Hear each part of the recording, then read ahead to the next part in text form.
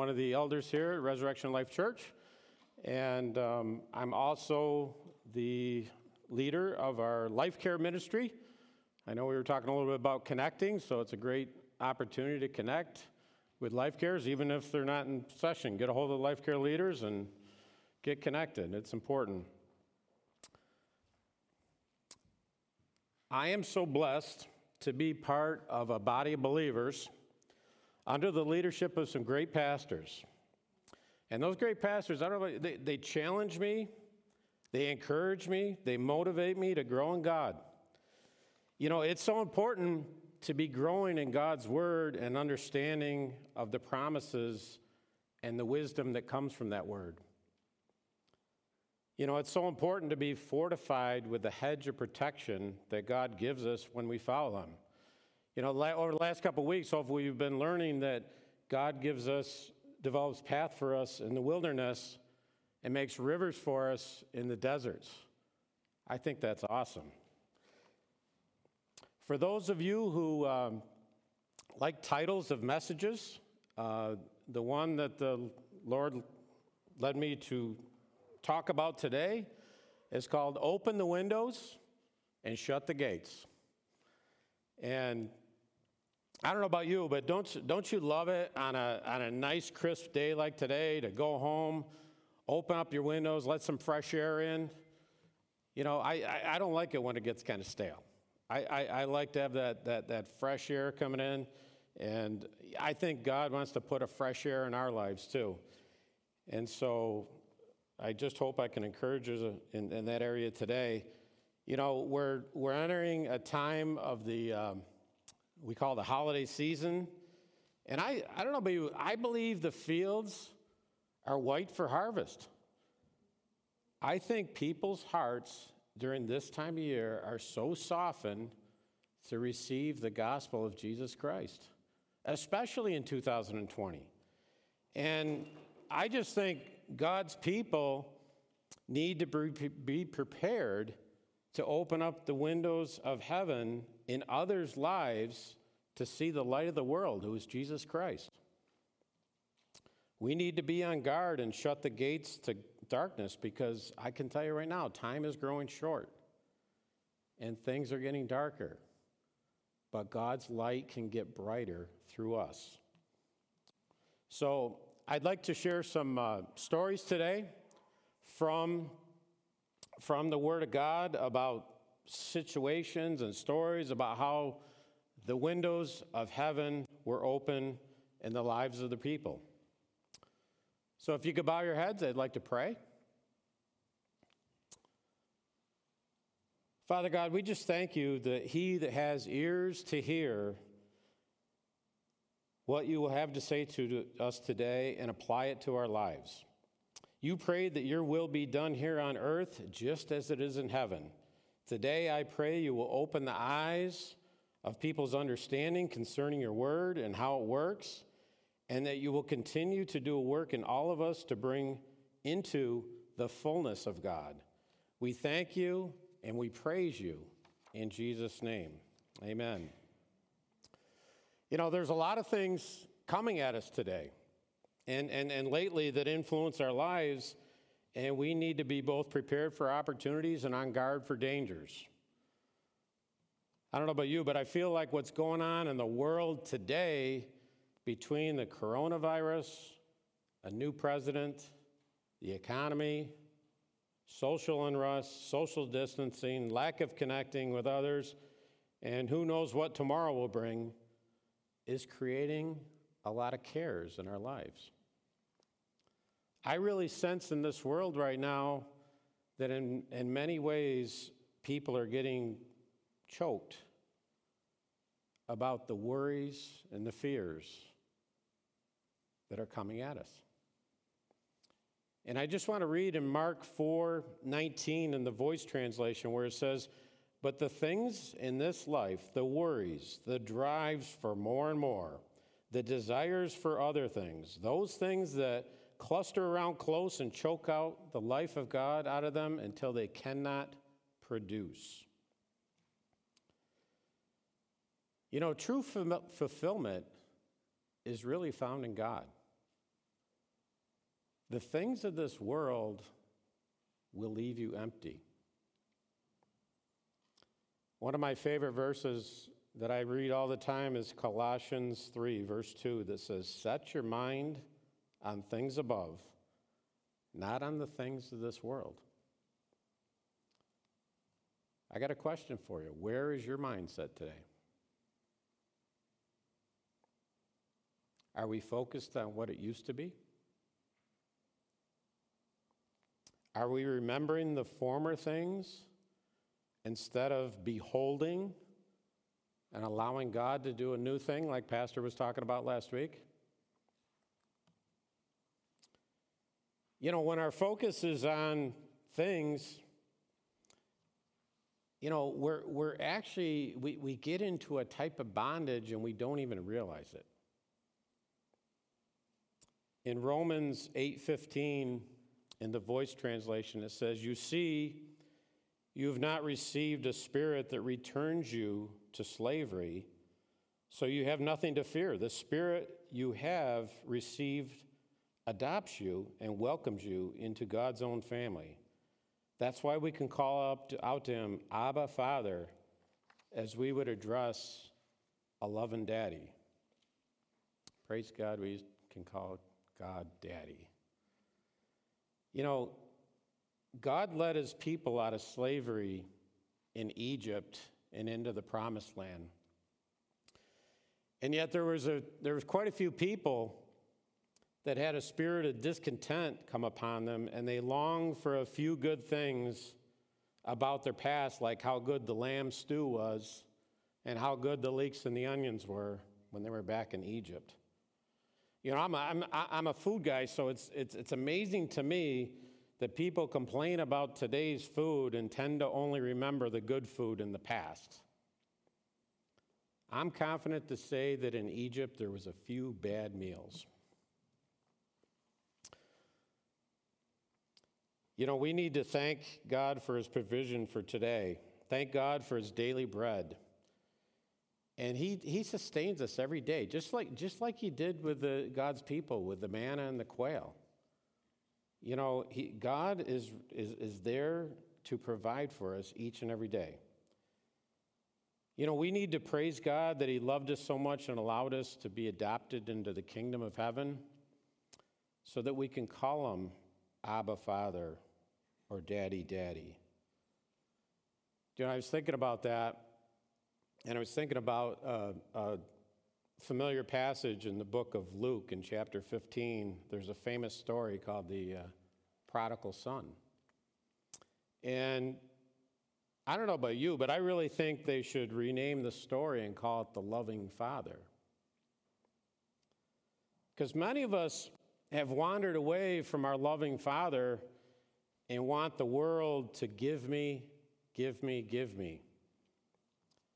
And if you really read the story, you'll understand it's not about a son going away to squander off things and he's just getting this and getting that. It was about him coming back to a loving father who wanted to make him into a servant that he was always intended to be and be who God called him to be and do what God called him to do.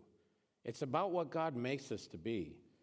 And I just feel like in God's word, there's a continuing theme about how he's continually inviting us to connect with him and to resolve the heals and the cares that we are experiencing, because everybody's going through stuff. Everybody is. And it's always great to know that we can go back and connect with God. And when you read John 15, verses 1 and 2 in the New Living Translation, it says, "I am the true grapevine, and my Father is the gardener. He cuts off every branch of mine that doesn't produce fruit, and he prunes the branches that do not bear fruit so they will produce even more." And as you read this, I want you to notice that it starts out, it says, "He is the true vine." Now, that would indicate to me that there's a few false vines out there. And the problem is a lot of people are getting connected with the wrong team, or they're worshiping stuff like money, which is the wrong idol, or they're looking at graven images when they're not looking at God. And it's so important that we make, that connection with the true vine. We go on to read in verse 2, and it says, Jesus makes a distinction between two different types of pruning. The first one, it says he cuts off the branches. He cuts off the branches of the trunk because they don't produce any fruit. These are the type of branches that oppose God, and they can infect some of the branches that are currently connected. There's some people that need to get disconnected because they're wrongfully influencing other people in the body of Christ. And if they don't change their ways, God's going to prune them. And it also goes on to talk, not everyone that we run into that says they're a Christian is a Christian. The Bible says that we will know them by their fruit. And the things inside a person will eventually come out of that person. Real fruit is when you love more and you have an expanded revelation from God's word of what love is, and you're so overflowing with it that you want to share it with others. And the same thing holds true for joy and for peace and self-control. God will fill you with these things, and you keep reading his word about what it says about love, what it says about joy, and pretty soon that overflowing that he's going to pour into your lives is going to rub off to others. That's what fruit is. That's how you'll know them, by their fruit. It goes on to say he prunes other branches that do produce fruit in order to produce more fruit. 4 years ago, one of the members here at church was blessed Don and I with a tree that was planted in honor of our son Jonathan. And it was so neat because it was my wife likes to sit in this one chair and she'd look out the window, and I had this tree, and I think it was a Zandia tree. I could be wrong, but it's a really cool tree. But it just grew so fast to a point where it was like leaning, and I'm like, oh Lord, I gotta prune this thing. And I can remember I just went out there and just did the best I can and pruned it. And I came in. I was all worried about my wife being upset about it because it's kind of like a short haircut. But God is so faithful, because this year, it just bloomed so beautifully. And God's word is so true. There's times in our life that we need to understand the pruning process. The pruning process decreases what is seen on the outside so that it can allow the root system that we can't see to increase. God works from the inside out in our lives. There's times that we'll have things happen in our life. Pruning can be a cutting away that hurts. You may be sitting here and you lost a friend. You could be sitting here and your marriage is in trouble. You lost a marriage. You could be sitting here and you lost a mom and dad. You could be sitting here and you lost a child, and it hurts.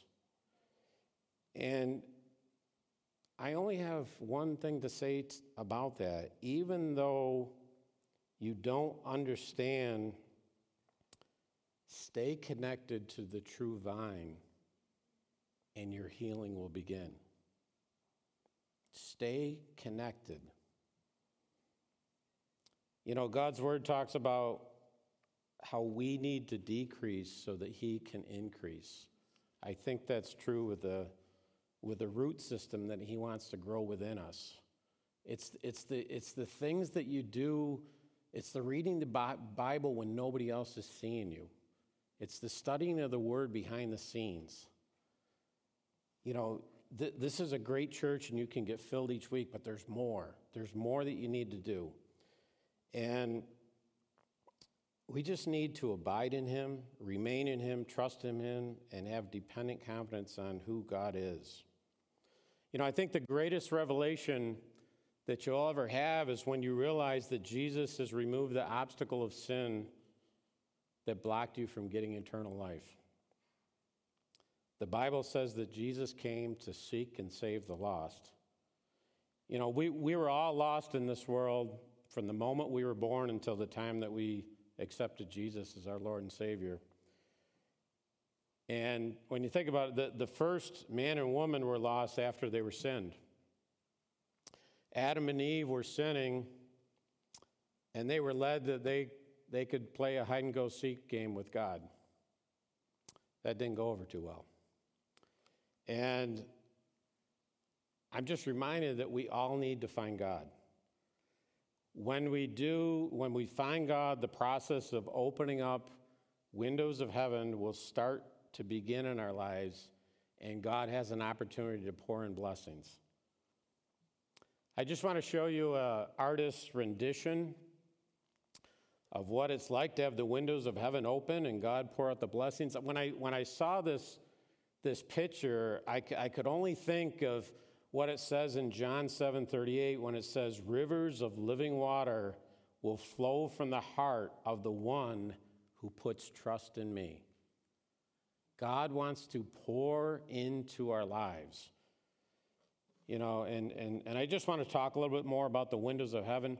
There's a law of first mention in the Bible. It's a concept where the first time an idea or concept was mentioned in the Bible, it's the most understandable reference upon which all other scriptures on that word or subject is built upon later in the Bible.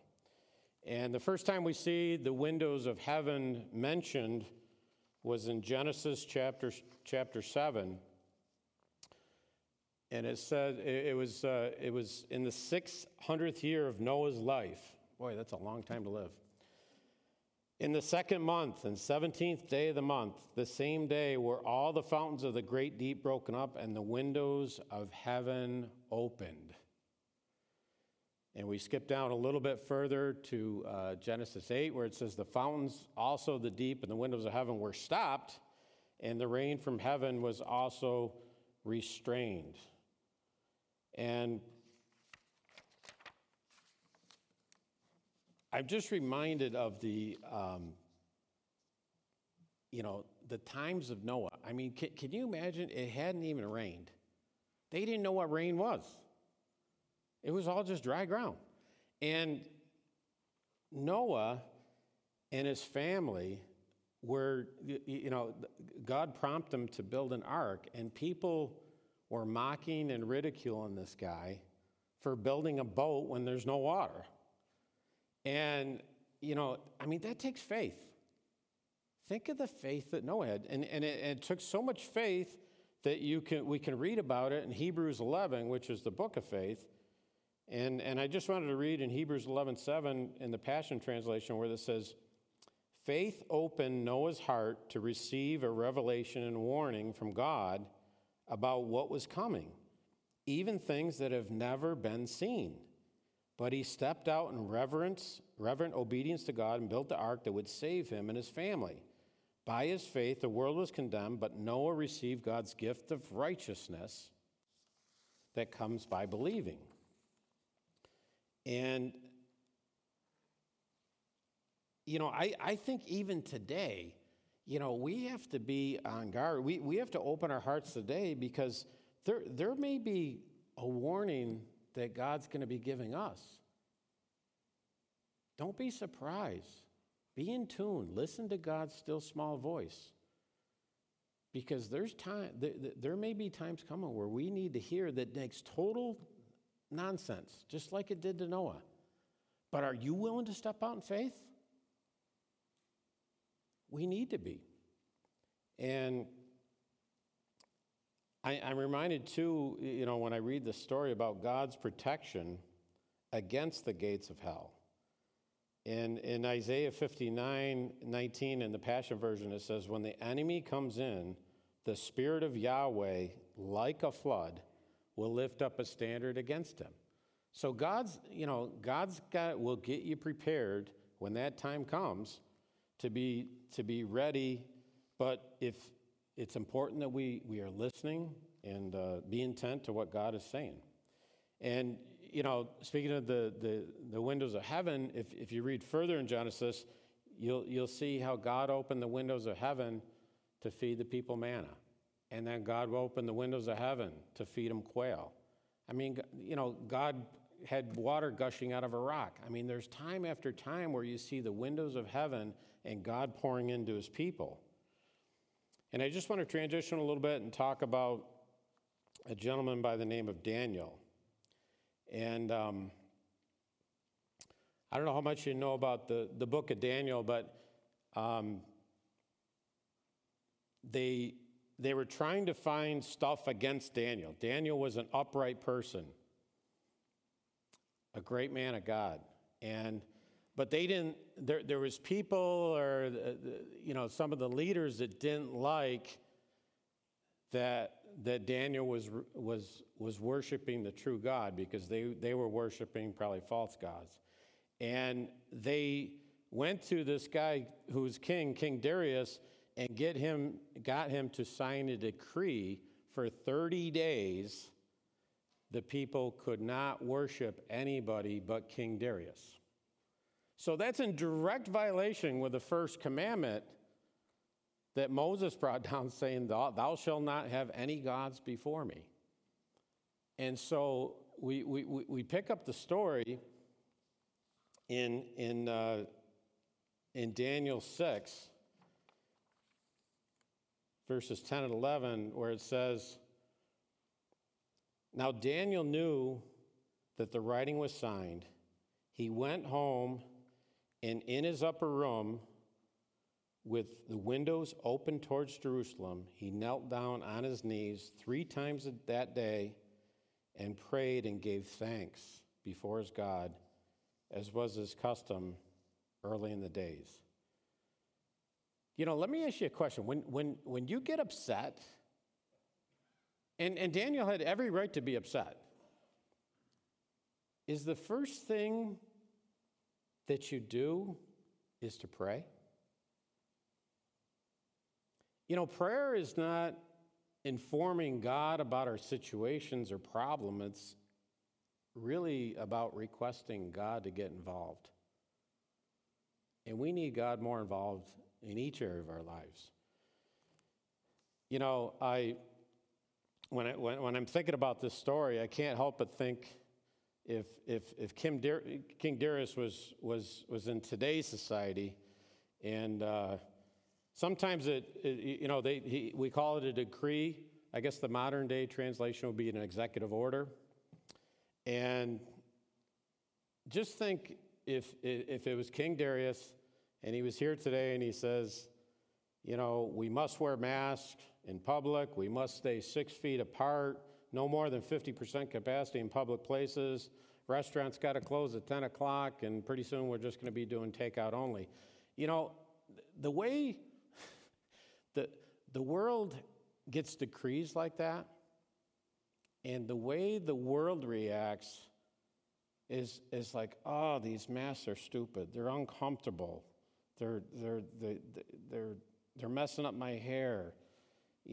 This 6 feet apart thing, I don't like that. And doesn't God know that I got more than 10 people in my family? And doesn't God know late at night I got the munchies and takeout is kind of cold food? Do we complain and we murmur? And yet, when you look at someone like Daniel, think about it. He opened his windows and he had it facing Jerusalem. And Jerusalem's very interesting because Jerusalem means peace. So rather than doing what the world says and going on social media and posting this and posting that, why don't we do what Daniel did, WWDD, and pray to Jerusalem, which is, by the way, where Jesus died and where he rose. Pray to Jerusalem the peace. Pray to God the answer. Thank God for his hedge of protection that he gives us from this terrible disease coming our way. Thank God that he works all things together for good. Because when we pray God's promises, we get God's answers. And we need to be, I'm reminded of,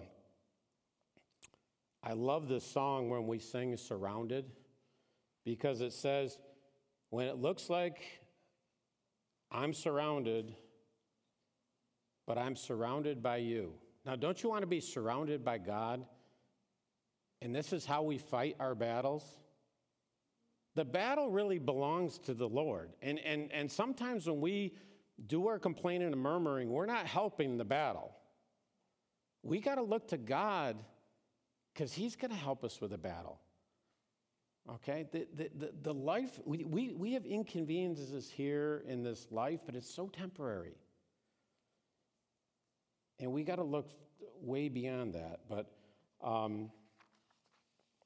got to go back where Daniel was a man of prayer. Prayer is about us to God. Too often in our lives, we want to focus us on God, give me this, and God, do this for me. It's kind of like we wake up in the morning and we want to give God a to-do list. Don't let your prayer life be a to-do list. Learn from Daniel. I mean, I believe he pleaded for God's mercy, for his promises, for his glorious intercession in heaven. Prayer is about calling, crying, knocking, seeking, asking, making supplications, pouring out your heart, lifting up your soul, lifting up holy hands.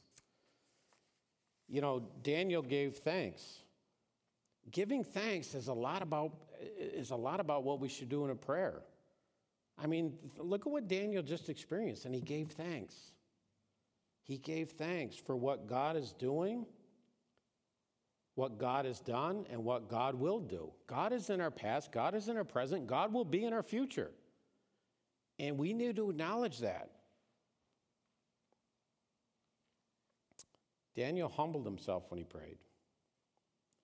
The God who we were talking to, the circumstances we're in, and the punishment that we all deserve should inspire us to remain humble when we pray for anything. Many of us feel like we're in the lion's den right now with all the unrest and rioting and discontentment that surrounds our lives. Have you tried prayer to give you peace today? I believe Daniel used prayer to give him a peace that passes all understanding. Think about that. Prayer can give you a peace before the circumstance even hits you. Prayer will pass ahead or go ahead the circumstance that you're currently facing. No matter what circumstance you're in, God is faithful, God is good, God will keep you, God will provide you, and God will bless you. Prayer is a faith that looks beyond your current circumstances to a God that works all things for good and for his glory. I want to transition and talk a little bit about Malachi, because that's probably the most famous caption of Windows of Heaven. And it's found in Malachi 3, and it's often read during tithes and offerings.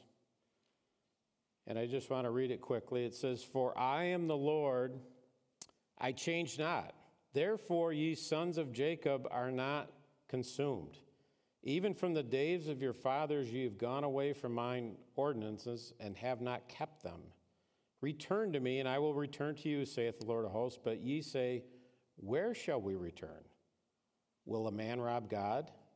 Yet you have robbed me, but ye say, where have we robbed thee? In tithes and offerings. Ye are cursed with a curse, for ye have robbed me, even this whole nation. Bring all the tithes into the storehouse, that there may be meat in my house, and prove me now herewith, saith the Lord of hosts, if I will not open you the windows of heaven, and pour you out a blessing, that there shall not be room enough to receive it. And I will rebuke the devourer for your sakes, and he shall not destroy the fruits of your ground, neither shall your vine cast her fruit before the time in the field, saith the Lord of hosts, and all the nations shall call you blessed, for you shall be a delightsome land, says the Lord of hosts. You know, when I read this scripture, I'm just, the first thing that comes to me is I see how God's patience with us seems endless. God is so patient with us. God is ready to return to us if we are willing to return to him and be obedient.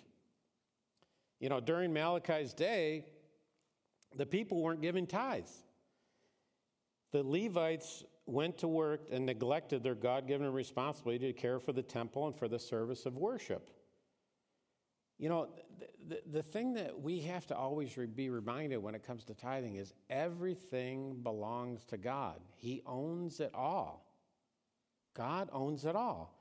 And so when somebody struggles with me about the concept of tithing, that's where I go. And when we refuse to return a part of what God has given us, we're robbing him. The storehouse was a place in the temple for storing grain and other food given as tithes. The priests often lived off these gifts. We need to support those who serve God by ministering to the spiritual needs of others. You know, even when it says here, it says, prove me or test me. You know, so often we read this and it's like, okay, you're giving me a test. No, God's talking to himself. God is taking the test, not us. You tithing is not taking the test. It's you being obedient to God's word. God opens up the windows of heaven and rebukes the devourer is their test to us. That's his test. So it's important to know God will do it for you. Tithing is obedience and blessing forthcoming to you. You know, as I was reading this, it's like notice how when we tithe, God opens you up. It doesn't say God gives you a blessing. It says God gives to you. In fact, if I will not open you the windows of heaven. And to me, it corresponds very much with what it says in Deuteronomy 8:18 when it says, you shall remember the Lord your God, for it is he who gives you power to get wealth. Okay? It does not say he gives you wealth. It says he gives you power, ability, and favor to get wealth. You know, every time I think about tithing, I started tithing in my life in 1992. I was saved before that, but I'm like a lot of people. You get saved, but it takes a little bit longer for your wallet to get saved, Dave. So I'm like, okay, God, I understand your word now. I need to do this. I want to do this, and so I started tithing, and it's got. Listen, I'm like you'd like a return immediately. But it doesn't always work that way. But I still remember I had been tithing for about 2 years. And unbeknownst to me, my company that I was working for was about ready to leave New York State. I was about to potentially lose my job. But I do believe God orders my steps, and he was having another company interested in bringing me aboard. And I still remember going to that meeting in the office, and I'm sitting with this vice president. He was going to give me an offer to work for him, and I had to make a decision whether I was going to stay where I was at or go with them. And you have to understand, when I was younger, doing something like this in front of an audience, I stuttered. So be glad I don't stutter because you'd be here a while. But anyways, he made me an offer, and I couldn't talk. I literally was going to say yes, and then the guy turned around and he says, "Okay, I'll give you an extra 20%." And I remember coming home to my wife, and I said, not only did I get a better offer, but he threw another 20% on top of it. And it's almost like God's Rhema world. And I remembered I had been tithing now for 2 years. And God was about ready to give me a return. And God is faithful. God rebukes the devourer for our sake. God closes the gates of hell. You know, sometimes the windows of heaven opens first, and sometimes the adversary hits you first. You need to be prepared either way. I know it says in Galatians 6:9, he says, let's not grow weary in doing good, for at the proper time we will reap a harvest if we don't give up. You know, your harvest is coming now, whether you see it now or not. You know, we need to be on guard for our blind spots. You know, there's an enemy out there that roars at our weaknesses. And I can tell you right now, there's an enemy that roars on a lot of people who don't feel like they're financially successful. And I'm so glad the Bible gives graphic insight into the lives of people who felt like you and I. It shows their flaws and weaknesses and how in due time they experience God's victory. I don't know about you, but it gives me hope. When I read about people that struggled, you know, when we read in the Bible about where there's a famine, I mean, those are tough times. And people still glorified God in the midst of it. Now I need to fast forward a little bit in my life because I've now worked for 2 different companies for the past 35 years, and all of a sudden, this past April when COVID hit, I was unexpectedly terminated from my job. And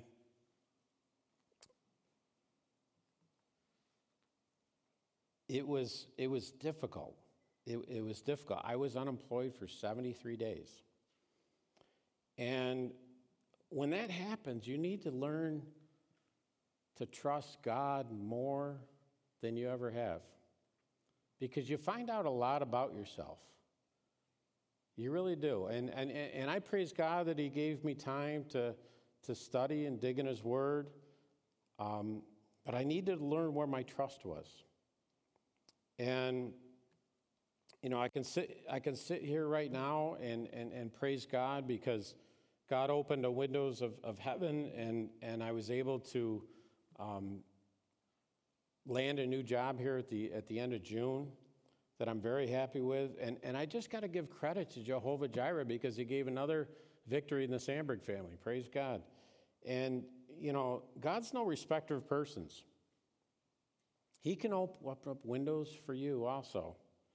And I just need to stop right now and pray for some people that are either unemployed or financially struggling. So if you could bow your heads. Father, I just thank you that during the time of seeking that you are their God in whom they can trust and have their confidence in. I thank you that you are their shield and their protection. I thank you that you are their ever-increasing reward and you desire to open up doors in their lives that no man can open. I thank you for the favor and wisdom to come upon them at the right place and at the right time. We praise you for opening the windows of heaven in their lives so that people can bless their families and honor you with their new job forthcoming. In Jesus' name, amen. I want to read a little bit going into the New Testament about the windows of heaven and how it operates. In the book of Matthew, we see a story of Peter.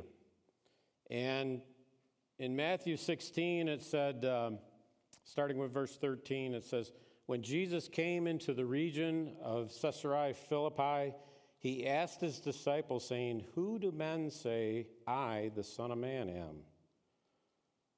So they said, some say John the Baptist, some Elijah, and other Jeremiah or one of the prophets.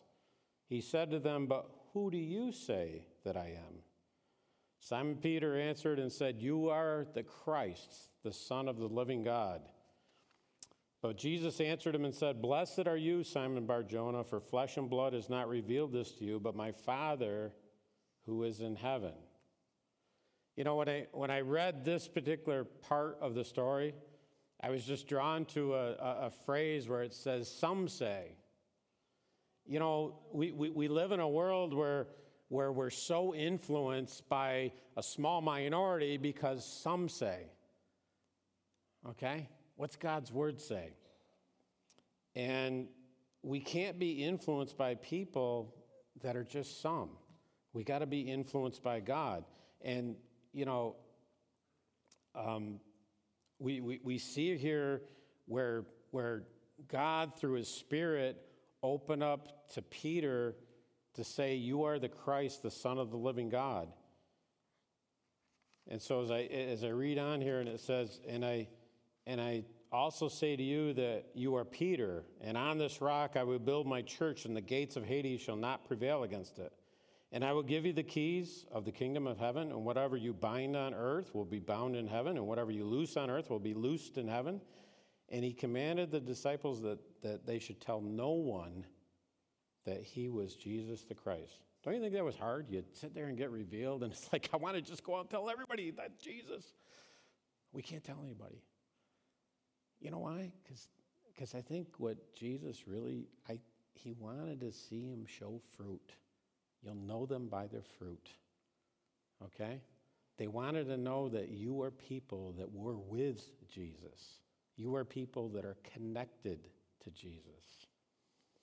And it's a great privilege that he gave to Peter to give us the keys to the kingdom of heaven, to present the gospel. That's a gift. You know, we don't look at it as a gift that we have something within us that we can share with others to change their lives. Don't ever take that gift for granted. And we go on to read the story, and it says, "From that time, Jesus began to show his disciples that he must go to Jerusalem and suffer many things from the elders and chief priests and the scribes, and be killed and raised the third day." Then Peter took him aside and began to rebuke him and said, "Far be it from you, Lord, this shall not happen to you." But he turned to Peter and said, "Get behind me, Satan. You are an offense to me, for you are not mindful of the things of God, but of the things of men." You know, when the window of opportunity or the windows of heaven comes along, sometimes so does the adversary.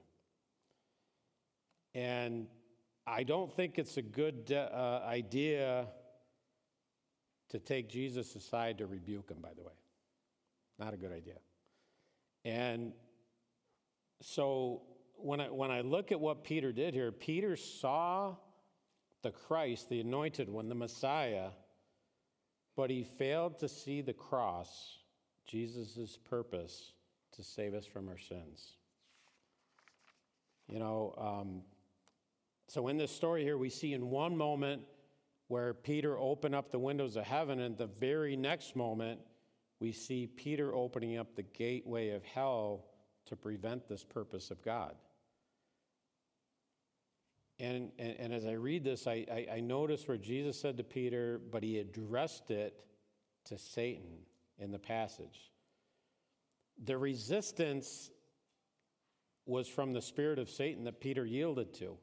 You know, Ephesians 6:12 says, "For we wrestle against flesh and blood, for we do not wrestle against flesh and blood, but we wrestle against principalities, against powers, against rulers in the darkness of this age, against the spiritual hosts of wickedness in heavenly places." You know, we're fighting a spiritual battle. You know, we're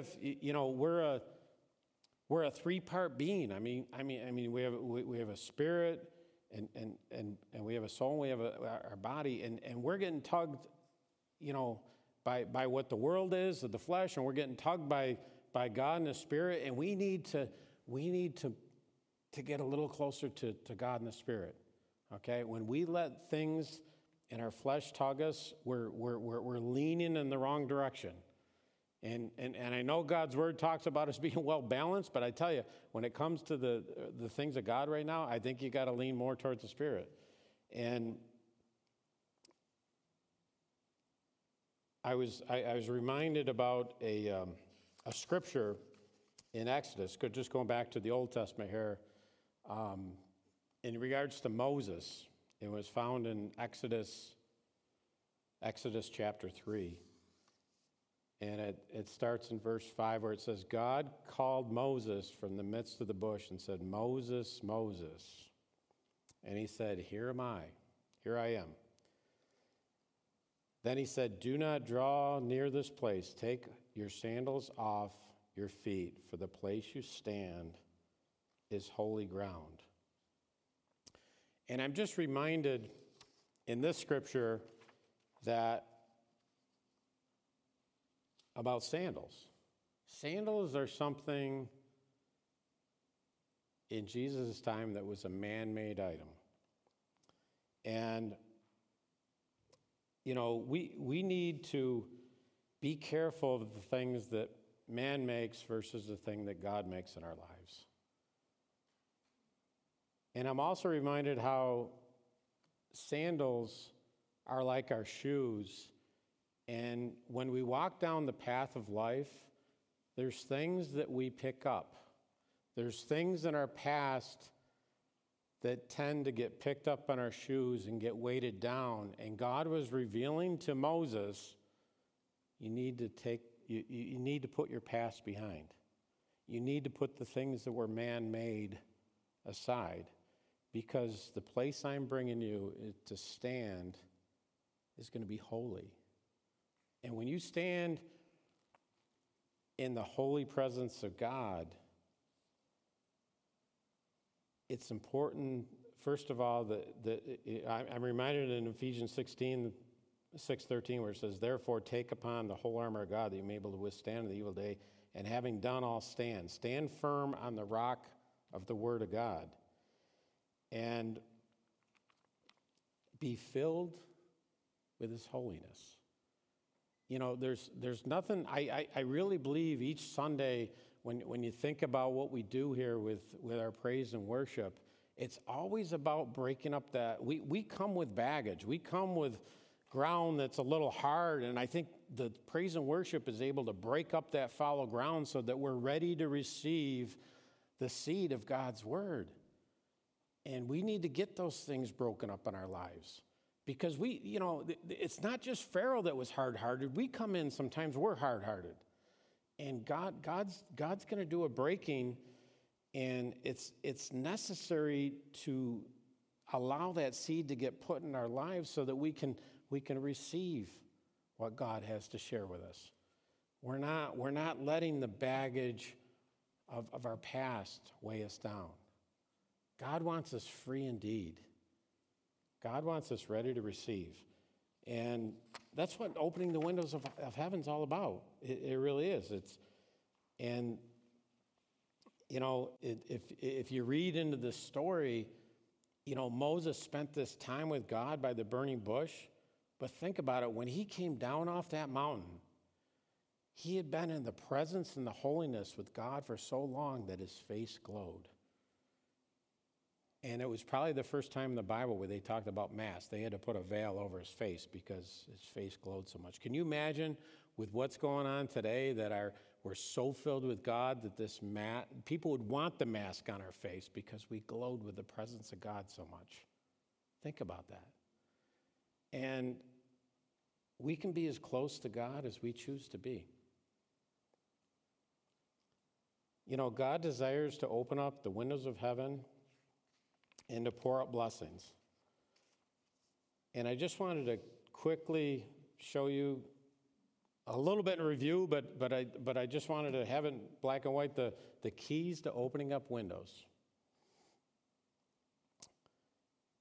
And the first one is connect with God and prune off the sin and unforgiveness in our lives. Noah shows us to have faith in God and the plans he has for you and your family despite of what others say. Daniel shows us to have a disciplined prayer life and believe God will protect you every step of the way. Malachi reminds us to return to God and be obedient.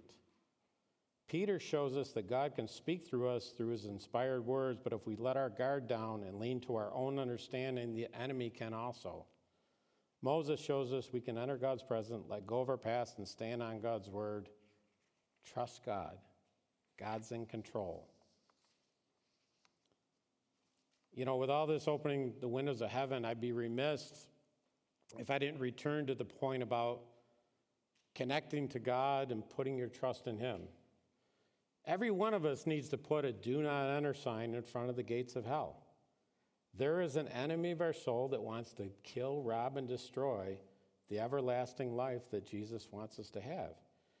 And in order to open up the windows, we need to walk through the door first of salvation. Jesus stands at the door and waits patiently for us to knock and be invited into the kingdom of God.